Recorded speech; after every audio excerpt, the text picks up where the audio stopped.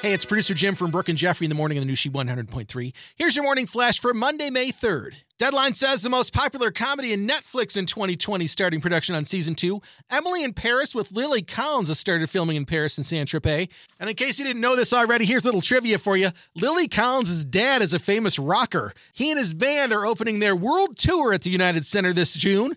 The band? Genesis. Her dad? Phil Collins. I still think that's the coolest thing in the world. How cool is that? This is pretty cool. Hugh Jackman's made it clear on Twitter he wants to be in Deadpool 3, and he's trolling Ryan Reynolds with a New York City cop he met on Saturday morning. John just came up to me and I thought was going to somehow give me a ticket for something. But anyway, John, say what you just said to me.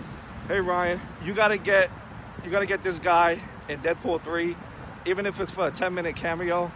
That will be awesome.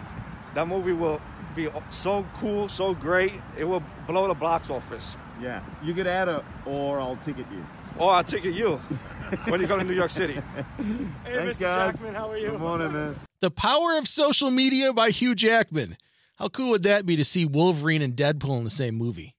Well, he wants it. Like I always say, this is a developing story. And today's Chic Throwback takes us back to 1991 for the final episode of Dallas on CBS, JR and the Ewings. Of course, before the reboot 21 years later on TNT. There's your morning flash. Have a great day, and thanks for listening to the new She 100.3, the best variety of the 80s, 90s, 2K, and today.